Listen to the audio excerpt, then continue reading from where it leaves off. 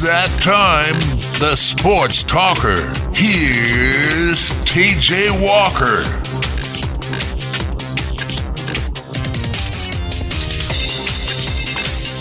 Hello, everybody. Happy Tuesday to you.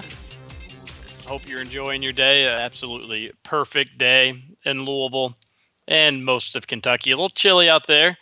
Should get a little warmer in the coming days, but perfect. You couldn't really ask for a better day. Hopefully you're not pent up inside too long. Should be a fun show today. A relatively slow news day. Again, it is a football week, so you got Kentucky and Vandy to preview. What has gone wrong with Vandy? Why are they having such a down year? We'll talk about that. And can they beat Kentucky? What would they have to do to be able to pull an upset at Commonwealth Stadium? We'll talk all about that. Louisville has a game as well. Both teams at home. Hopefully most UK fans are planning to make the trip to Vanderbilt. Make the trip to Lexington for the Vanderbilt game, rather. Excuse me. Wanted to talk about this kind of to start the show. These next two football games for Kentucky are the two most important football games for Kentucky since 2007, in my opinion. There have been more important games since then, but if you stack both together, these are the two most important games. And you could make a case that if you include the Florida game, it was the most important three-game stretch that Mark Stoops certainly has had at Kentucky, potentially will ever have at Kentucky, and Kentucky obviously comes up a bit short at Florida. If you're able to win that game, then it makes these next two games unbelievably important. But Vandy and South Carolina, two most important games for Kentucky, back-to-back weeks that they've had maybe since LSU Florida back in 2007. Those were two obviously very important games. Even back then, I don't think most UK fans imagined winning both those games, let alone one of them. Kentucky did end up hosting College Game Day after beating LSU for that Florida game. Kind of crazy to think that Kentucky's football program was at a point where it was hosting College Game Day, but it was. And then obviously since then, things have gone downhill. So this is why this is so important. Obviously, everybody knows Kentucky's football program is direction moving in the right direction, seemingly so. So when you have a program that's trying to dig its claws in the SEC, you can't slip up. You can't slip up if you're Kentucky against Vanderbilt. This is an absolute must-win game. But it's not just important for the team to win. It's not just important for Kentucky to look good in this game. It's important for Kentucky to look good in front of a good-looking crowd. UK needs fans in the seats for Vandy, and they've sold out of $20 general admission tickets, according to a press release from UK. You can get tickets for $35, $50. But supposedly if you go to Ticketmaster to buy your ticket and use promo code BEATVU, you can get $20 reserve seats anywhere in the stadium. So it's important that there's a good crowd Saturday. Again, as we talked on the show yesterday, I don't think any UK fan is worried about the crowd against South Carolina. If they were to lose to Vandy, then you potentially worry about the crowd, or if the weather was really bad, maybe the crowd wouldn't be as good. But it's looking like it's going to be an absolutely gorgeous day on Saturday. Perfect football weather, high in the low 80s, low in the upper 50s.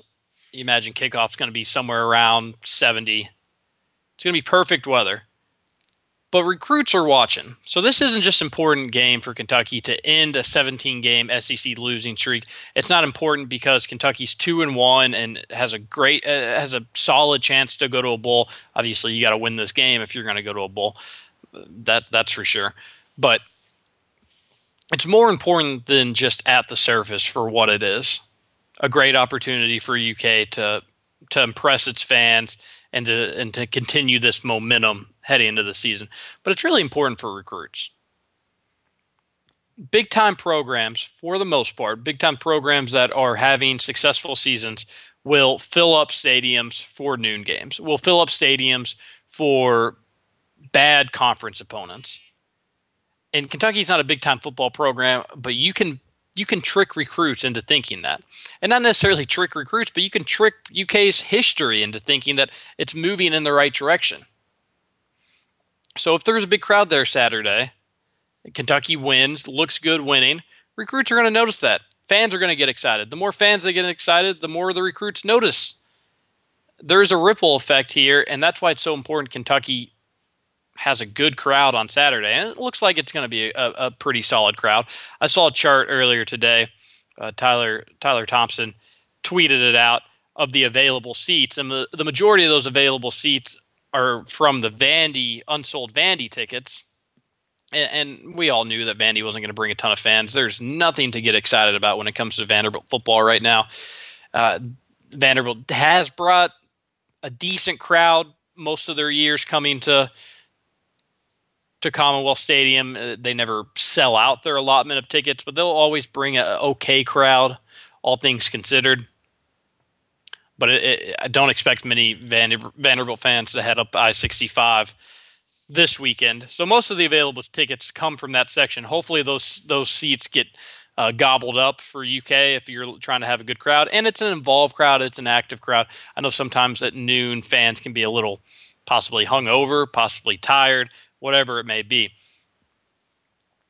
But I do expect it to be a good crowd, and that'll look good. So this is an important 2-game stretch for recruiting. So assume, and this is why it's such an important 2-game stretch, because you can't have the atmosphere that you want against South Carolina. You can't have the buildup for a possible upset against a ranked South Carolina team unless you can beat Vanderbilt. Unless you can beat Vanderbilt in front of a good crowd, there won't be that kind of buildup. So not to jump ahead, because if this does happen, it's going to be what we're going to talk about all week.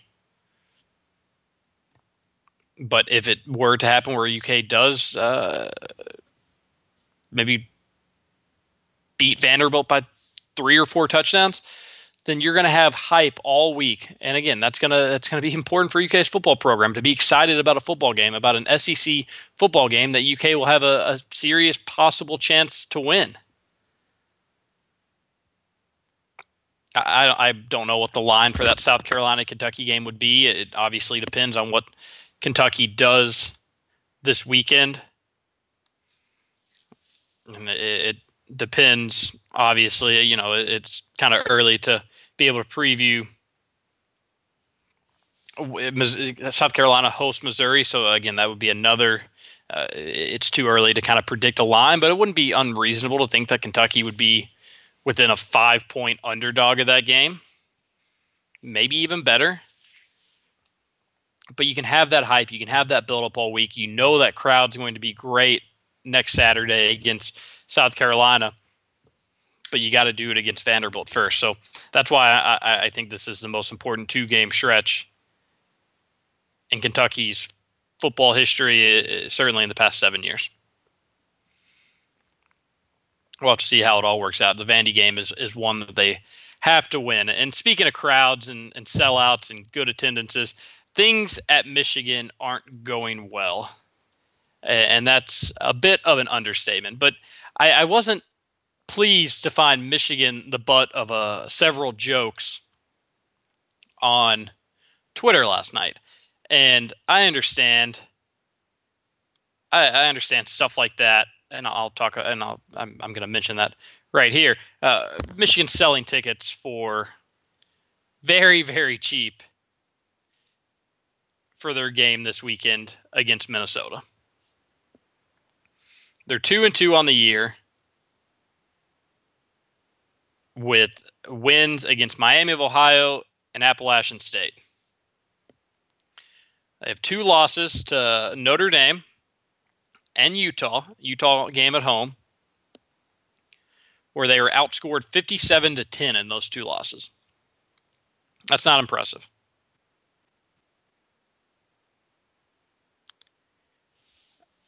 And after doing some research, this is what happened. Michigan's not having a good year. So yesterday it came out that Michigan was giving away free tickets when you purchase 2 Coca-Cola products.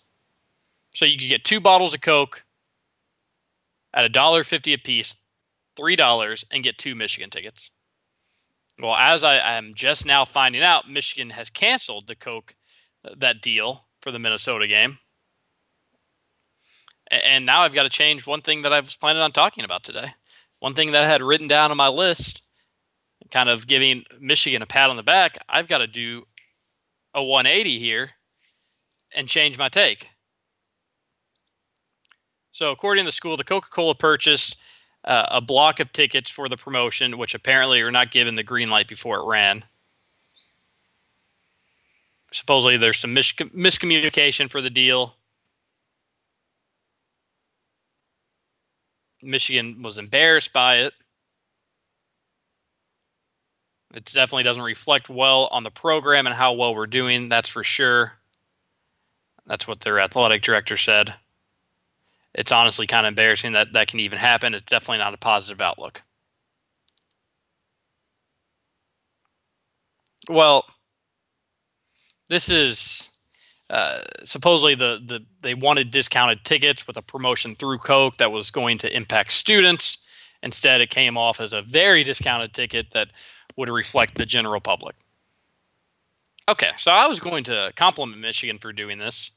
Michigan has a 110,000 seat stadium, which is huge. They've got a 3:30 kickoff against Minnesota. Not a very sexy Big Ten matchup, if there ever such a thing.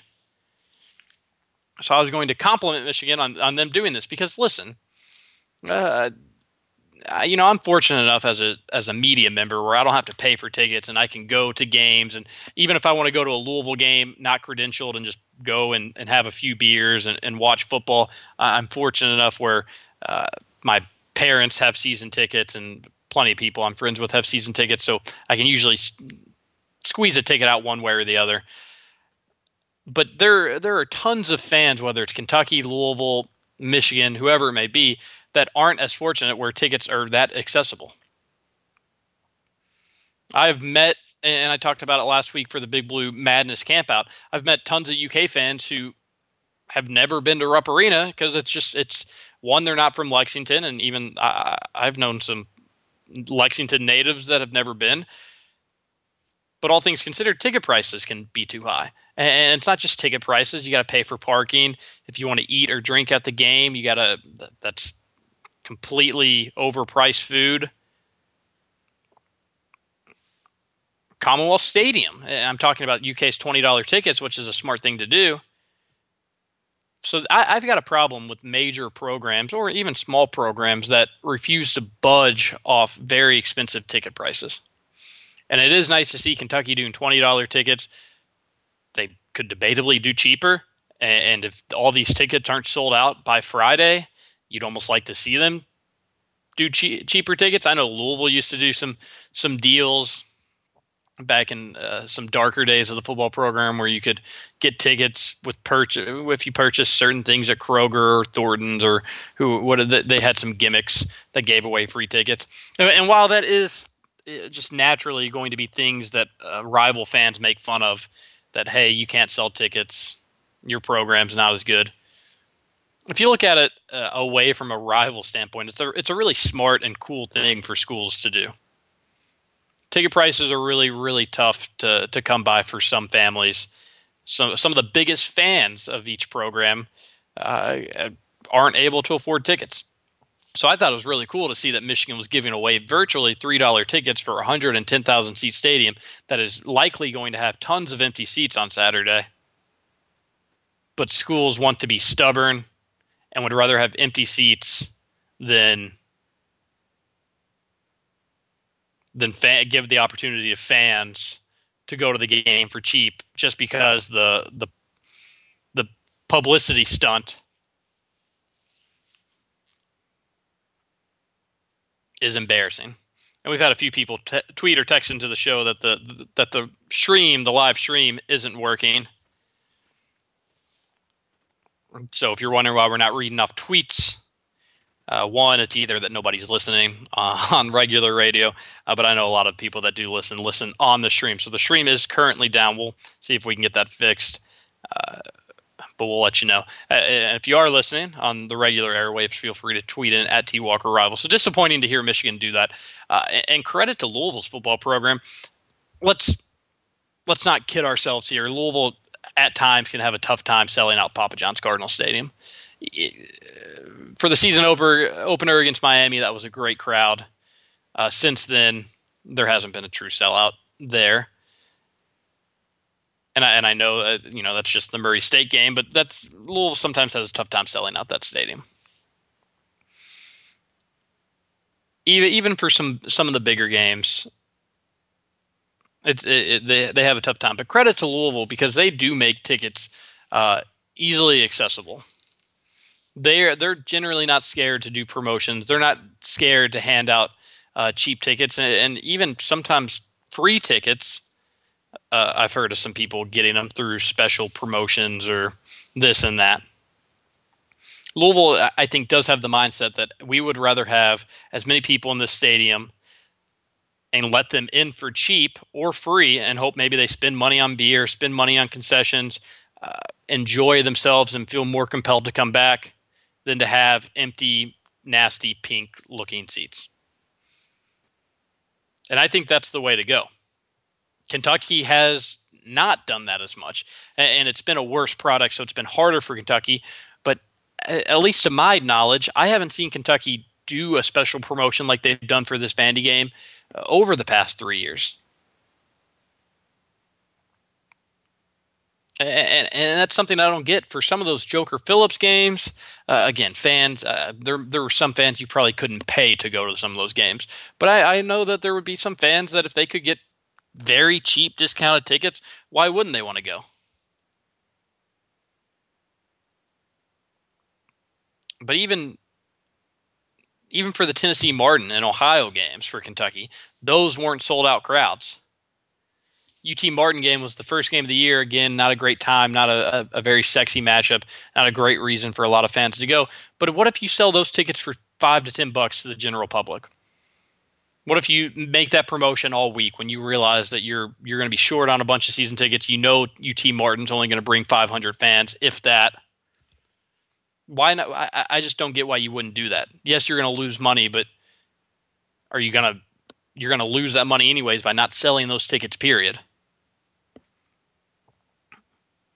And Kentucky's been boasting their game day atmosphere and how things have changed, and it has. It's more fun to be at the game. Why don't you show that to fans that maybe don't have season tickets anymore because it was just a little bit too pricey, or they don't have season tickets anymore because they're tired of losing, and try to show them that things have changed, show them that times are different, let them get in the stadium once, and maybe they'll be hooked.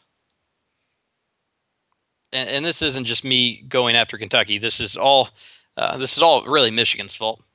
To have a great promotion like that for $3 tickets, which everybody made fun of on Twitter last night, and I'm sure that's why Michigan canceled the whole thing. $3 tickets that I think was actually a really cool deal because you could get some fans that don't have the opportunity to generally go get their butts in the seats. But as you have it, Michigan's not doing it. They canceled it. They were embarrassed by it. And I hope that they have 50,000 people in the stadium on Saturday. And you think to yourself, well, 50,000 is a lot, and it is. But for Michigan, that's less than half of their capacity. So you're going to see this happen throughout college sports, throughout the NFL. Fans are starting to realize how great it is to watch games on TV, to save that much money, to not have to fight traffic and game day crowds, which I generally enjoy. But I know if you've probably got a family and you've got 2 4-year-olds and you're in a hostile environment or a drunk environment, that's probably not as ideal. Attendance is going to start going down for the majority of fan bases or just college football and the NFL in general. Cheaper ticket prices, I imagine, are going to be coming one way or the other. But if you're going to have a bunch of empty seats, you might as well make some good out of it. We're going to head to our first commercial break. We'll come back. We'll talk a little more football and some other fun stories here on 1450 The Sports Buzz. This is the Sports Talker with TJ Walker. Stick around. I called a sucker down because he thought it could rhyme. Now if his mama is a quarter, daughter must be a dime. I got a meter. Don't take no shots, I don't use a reaper. Asian, I don't even play the radio neither. Only if I need to know the sports or the weather. I'm a cool type of brother, but yep, your head I separate from the neck. See, ain't nothing changed. Hit the stage. You're listening to the Sports Talker with TJ Walker on 1450 The Sports Buzz. Back to the Sports Buzz. Feel like I was a little tough on UK there. In the past, they haven't necessarily done special promotions to help fill the stands, and that's why you've gotten some ugly attendances over the past few years. But they're moving in the right direction. They're doing it with Vanderbilt. That's all you can ask for, and maybe we'll see it for the Louisiana Monroe game. Some of those other games that won't have the best attendance. But for now, they're moving in the right direction, and that's all you can ask for. Some more positives about UK, and this is a big positive.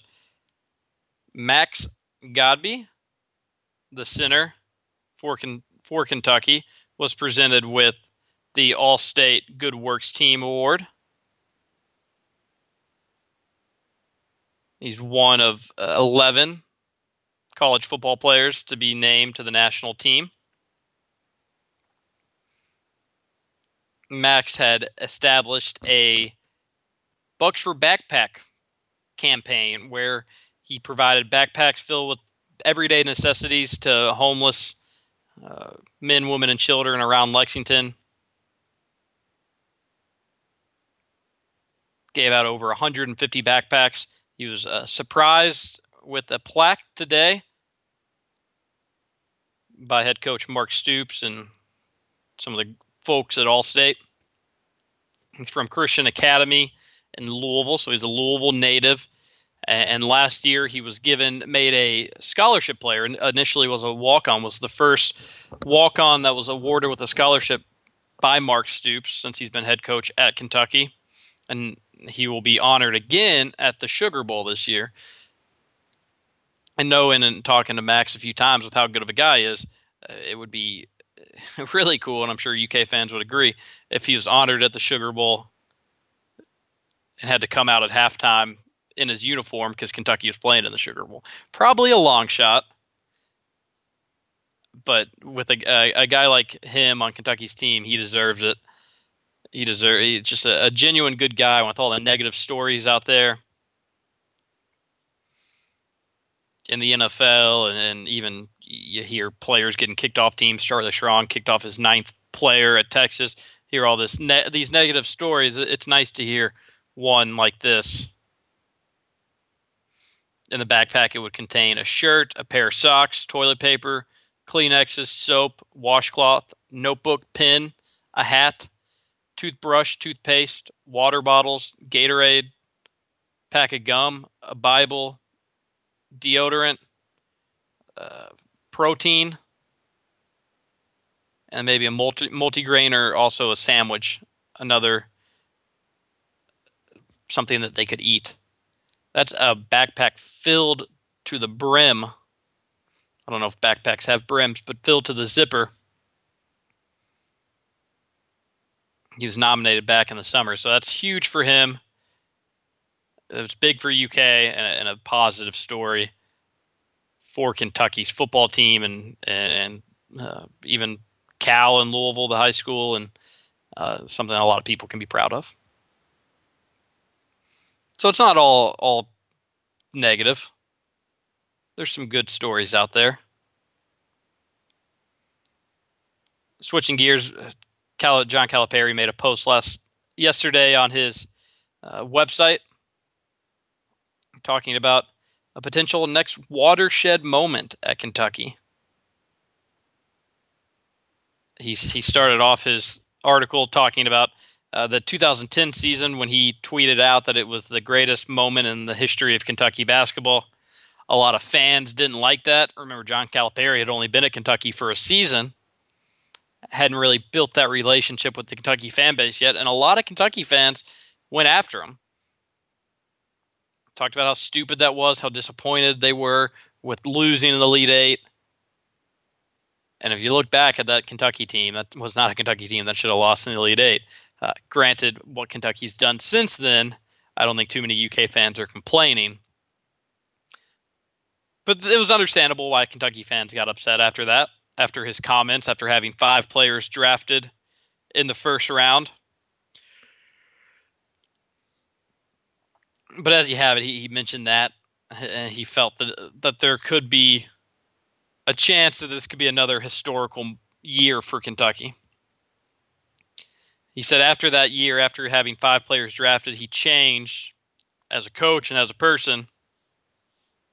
He said he learned his job was let the players eat first. And he goes on in this article, making a lot of food references. Really kind of made me hungry after reading it. Talked about how the players have to eat first. Everybody else eats second, whether that's UK, the fans, the coaches, himself. They come after the players, according to him.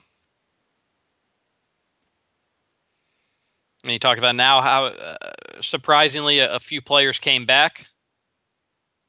He's got 11 or 12 guys on this year's team that deserve to play, and he's got to figure out how to give them all an opportunity to play. He says, how do I help them eat first when so many of them want to sit at the dinner table? How do I make sure no one goes hungry? Again, more food references. Getting...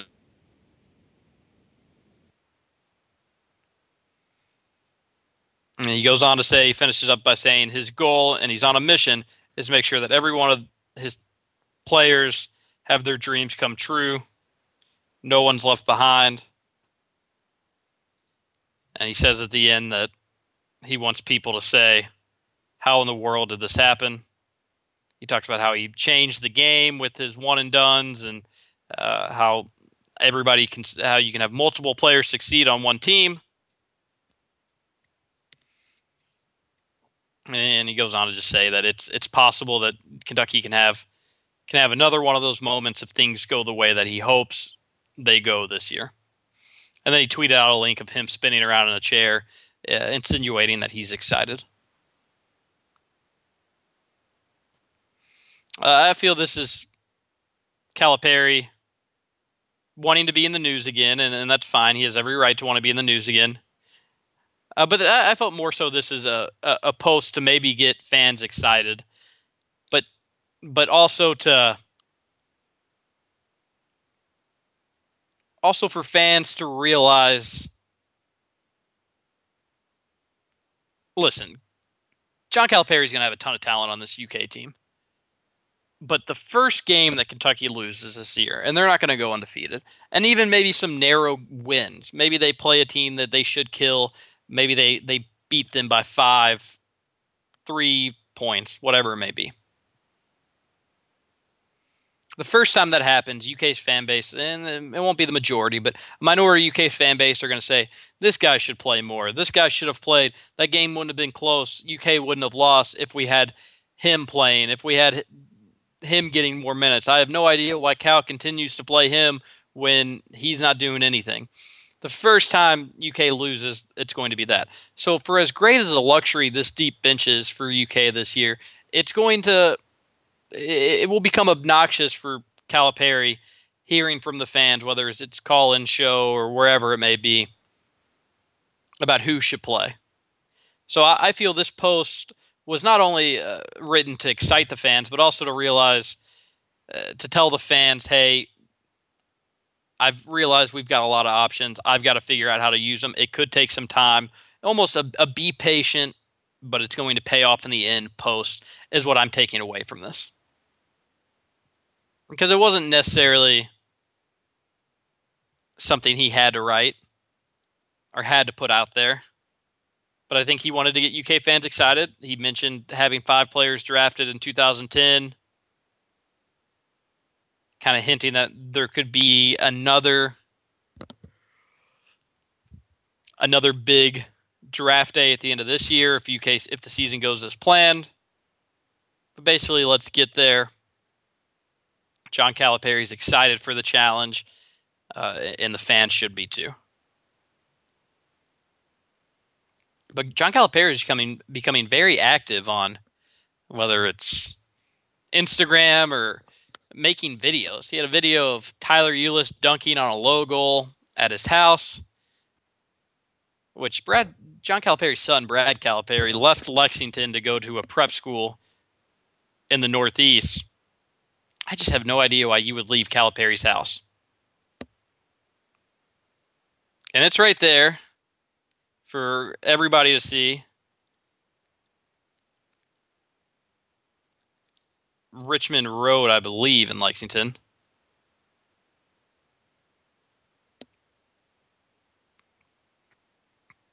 But it is an awesome house. It's got a trampoline in the backyard. It's got a nice little basketball goal and court, as you could imagine. I don't know why Brad Calipari would ever leave that. But anyways, last week John Calipari had the team over, I guess for a dinner or whatever it may be. Had Tyler Ulis dunking. He's becoming much more active. And then he posted, obviously, when Tyler Ulis dunked, it was on a low goal. People have asked me if Tyler Ulis can dunk or not. I'm not sure. He's 5'9", 150 pounds. He's very athletic. But I don't know if he actually can dunk. On this video, the goal's probably at 9 feet. He has no problem dunking on that. So he jokingly posted a video of, I believe, Andrew Harrison dunking.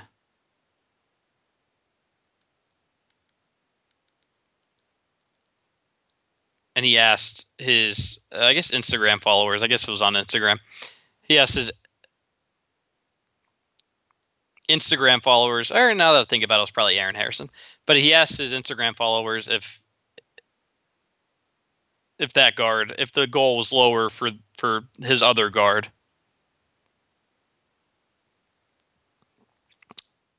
It was funny. There was actually, in the comment sections, debates on whether the goal was lowered or not. But spoiler alert, both the Harrison twins can dunk. But he's having some fun with his team. This is the Calipari that you saw around this time last year. It's the Calipari you saw before the 2012 year. If you know how to read John Calipari, you can tell when he's excited about his team. You didn't see this before the 2013 season. All he talked about in that offseason, leading up to Big Blue Madness, leading up to the season, is how they've got to start over. It's going to be the hardest test that he's had at UK, and the national championship aside, you can't look back at it. I mean, it was a clear cut, guys. Watch out. It's almost. I don't think he thought it would be as bad as it was, but he certainly was more cautious when talking about his team. Last year, that's when the 40-0 talk started, something he could have put in the rearview mirror if he wanted to and not had it brought up at all. He didn't. He entertained the questions. He entertained the idea. And obviously, it didn't work the way that he wanted to. He thought it would during the regular season. But it still ended up being a team that went to the national title game. So he's that same kind of excited, optimistic John Calipari that we've seen before his good seasons at Kentucky. So I think he knows that this could be, if he can get it figured out, it could be a really, really good team. And obviously, it could be. You're returning several players from a national title team, bringing in solid recruits. It should be a fun year for Kentucky and John Calipari. Yates, hadn't had a chance to see what's going on with you today. How are you? Not too bad. How about yourself? Oh, doing all right. I kind of wish I was out golfing instead of having definitely be a good day for it. Oh, it'd be perfect. I wish I was doing anything outside more so than having to work on a computer inside all day. And I love doing the radio show, obviously, but you can't really beat a nice day outside. Anyways, big TV day tomorrow for me. the start of Survivor. Yates, do you like Survivor? I've never really watched it. Wow, that kind of surprised me. I would have taken you for a guy that did like Survivor. At no point in your life you've been a Survivor guy. Not really. I mean, I've seen episodes here and there, but I've never watched it on the regular. Huh. Well, growing up, that was kind of between my dad and I. We'd watch Survivor together growing up, and then once I got late years of high school and throughout college, I didn't really watch it at all. But now that I'm back in Louisville and I do like to watch it. A girlfriend likes to watch it, so that starts on Wednesday, which I'm pretty excited about. But as I've talked about maybe a few times on the show before, I had never seen Big Brother. I'd seen advertisements for it all the time, thought it was stupid, never really knew what it was about, but just thought it was stupid because I didn't like it, and I was stubborn. But watched it this summer, and it's been entertaining. It's kind of a mix of Survivor and the real world, except without a lot of drama, without a lot of hookup drama, I guess, which is part of the reason why the real world's so hilarious to watch. But that comes to an end with the season finale on Wednesday. But before that, Survivor starts, so it's going to be a big Wednesday for me in my at my apartment. Survivor starts. They're doing a blood versus water type of deal this year, where they're going to put family members together. Supposedly they've done this before, but again, I've only, I think, watched maybe the last season of Survivor actively, where I watched every episode. But supposedly this is something they've done before. Do you like Amazing Race, Yates? I have never really watched that much either. Man, you don't really go for the CBS reality shows, do you? No, not really. Amazing Race is again, that was just kind of a filler show. It'd be on Sunday nights, and I'd watch it, and it was actually all right. I mean, it's kind of fun. They go to all these awesome places throughout the world and have to do stupid little challenges. So that was kind of fun to watch. They moved that to Friday nights for whatever reason. So I possibly will be watching it on DVR, but I clearly will not be staying in on Friday nights to catch the Amazing Race. But anyways, so Wednesday night's going to be they're going to pick the winner of Big Brother, which has been the most obvious winner throughout any reality show I've ever seen. It's clear who's going to win that. And the start of Survivor. So, big Wednesday night. TV shows are back on. It's been good. So, and then Thursday, football starts back up. So all you got to do basically to get through the week is just wait till Thursday. And when you've got these nice little filler shows, it makes it a lot easier. We're going to head to our last commercial break. We'll come back. One more segment here on a gorgeous day in Louisville. Stick around here on 1450 The Sports Buzz.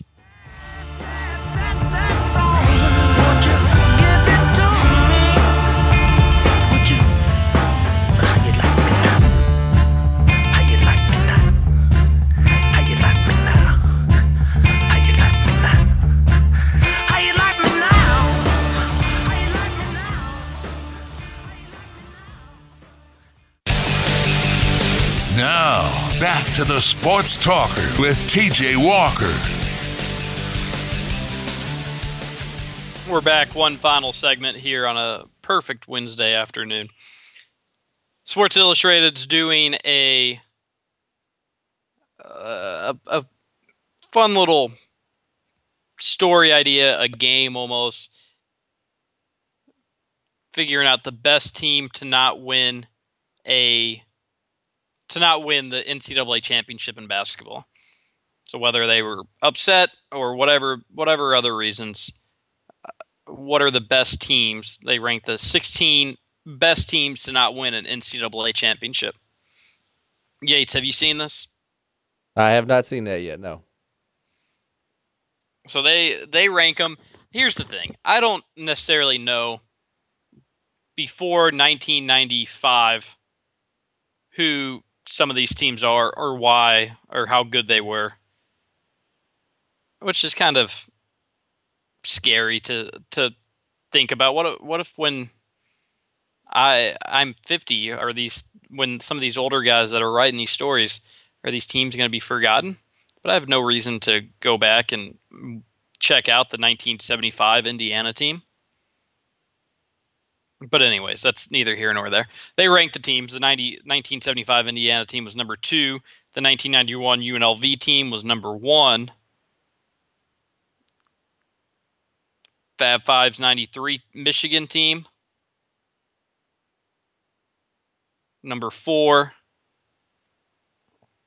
1985 Georgetown team, which I do know a little bit about. That was the national championship game at Rupp Arena, where they lost to Villanova. They come in at number 7. Number 8, 2005 Illinois team, which knocked Louisville out of the Final Four before getting beat by a much, much, much better UNC team. For as good as that Illinois team was, and it was good, that UNC team was so much better, and everybody knew it. Had Kentucky beaten Michigan State in that Elite Eight game, the Patrick Sparks game, they would have played that UNC game, would have played that UNC team, and would have gotten crushed in St. Louis. The 2003 Kentucky team comes in at number 13. I think most UK fans remember that team. That was a very disappointing outcome for Kentucky fans. A game that a lot of Kentucky fans will tell you is the worst tournament loss that they can remember. I wouldn't be again. That's when I was 12 years old, so it didn't hit me as hard. Well, it's kind of not necessarily true.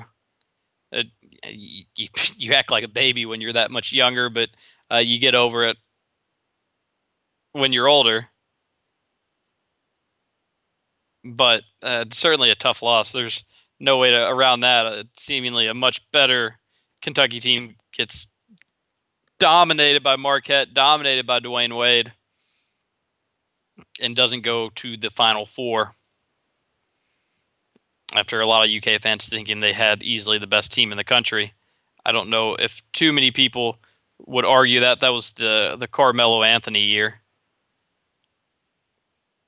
I do remember that year that I did win my bracket pool in my dad's office. I paid like $350, which for a 12-year-old, that's a lot of money. And for me right now, that's a lot of money. So the 2003 Kentucky team makes the list. As UK fans are talking about on Twitter today or on message boards on House of Blue, very surprised not to see the 2010 team on the list. And the 2010 team was much better than the 2003 Kentucky team, in my opinion. The 2010 Kentucky team, I feel, is one of the best teams, if not the... It was a team that lost 2 games during the regular season.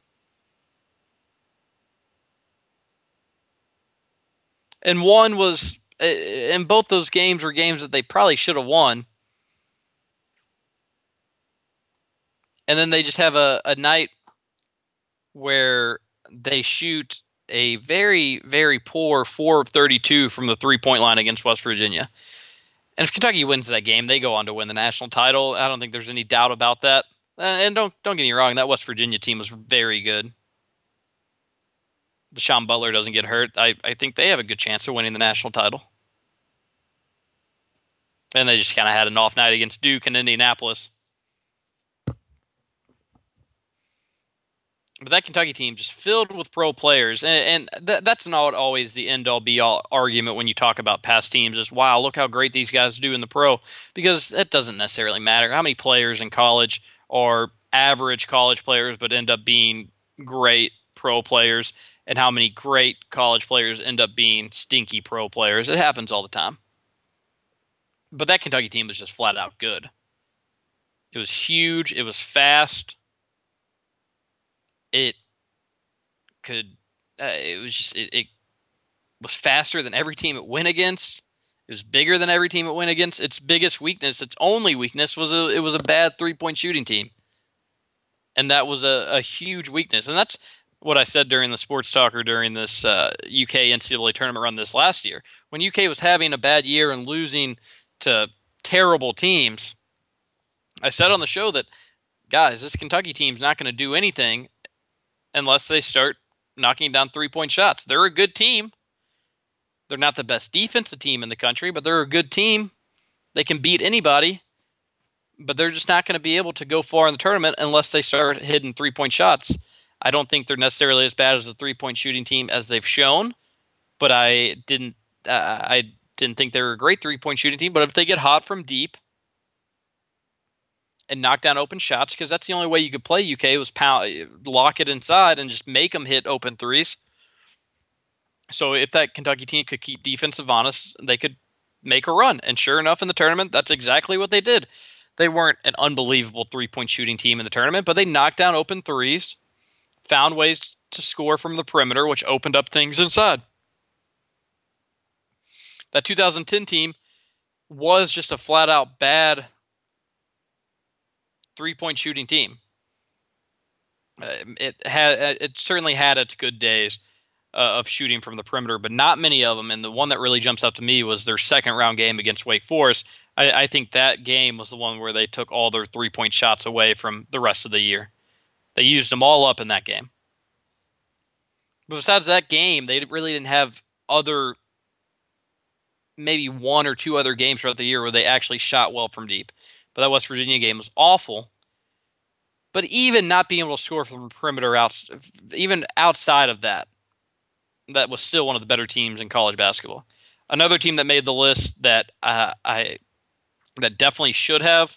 Again, I will be great at more recent teams, but that 2011 Ohio State team that Brandon Knight beat on a last-second shot in the Sweet 16, that 2011 Ohio State team was awesome. I mean, its worst starter was a young Aaron Craft, who I think got worse over his years at Ohio State because they asked him to do more. On that team, he had to distribute and play defense, and he was always a great defender, and he could always distribute. It's just when they asked him to have to be a scorer and a slasher that things got tougher for him. But that 2011 Ohio State team, they win the national title that year. I think they have the team that could beat a Kemba Walker.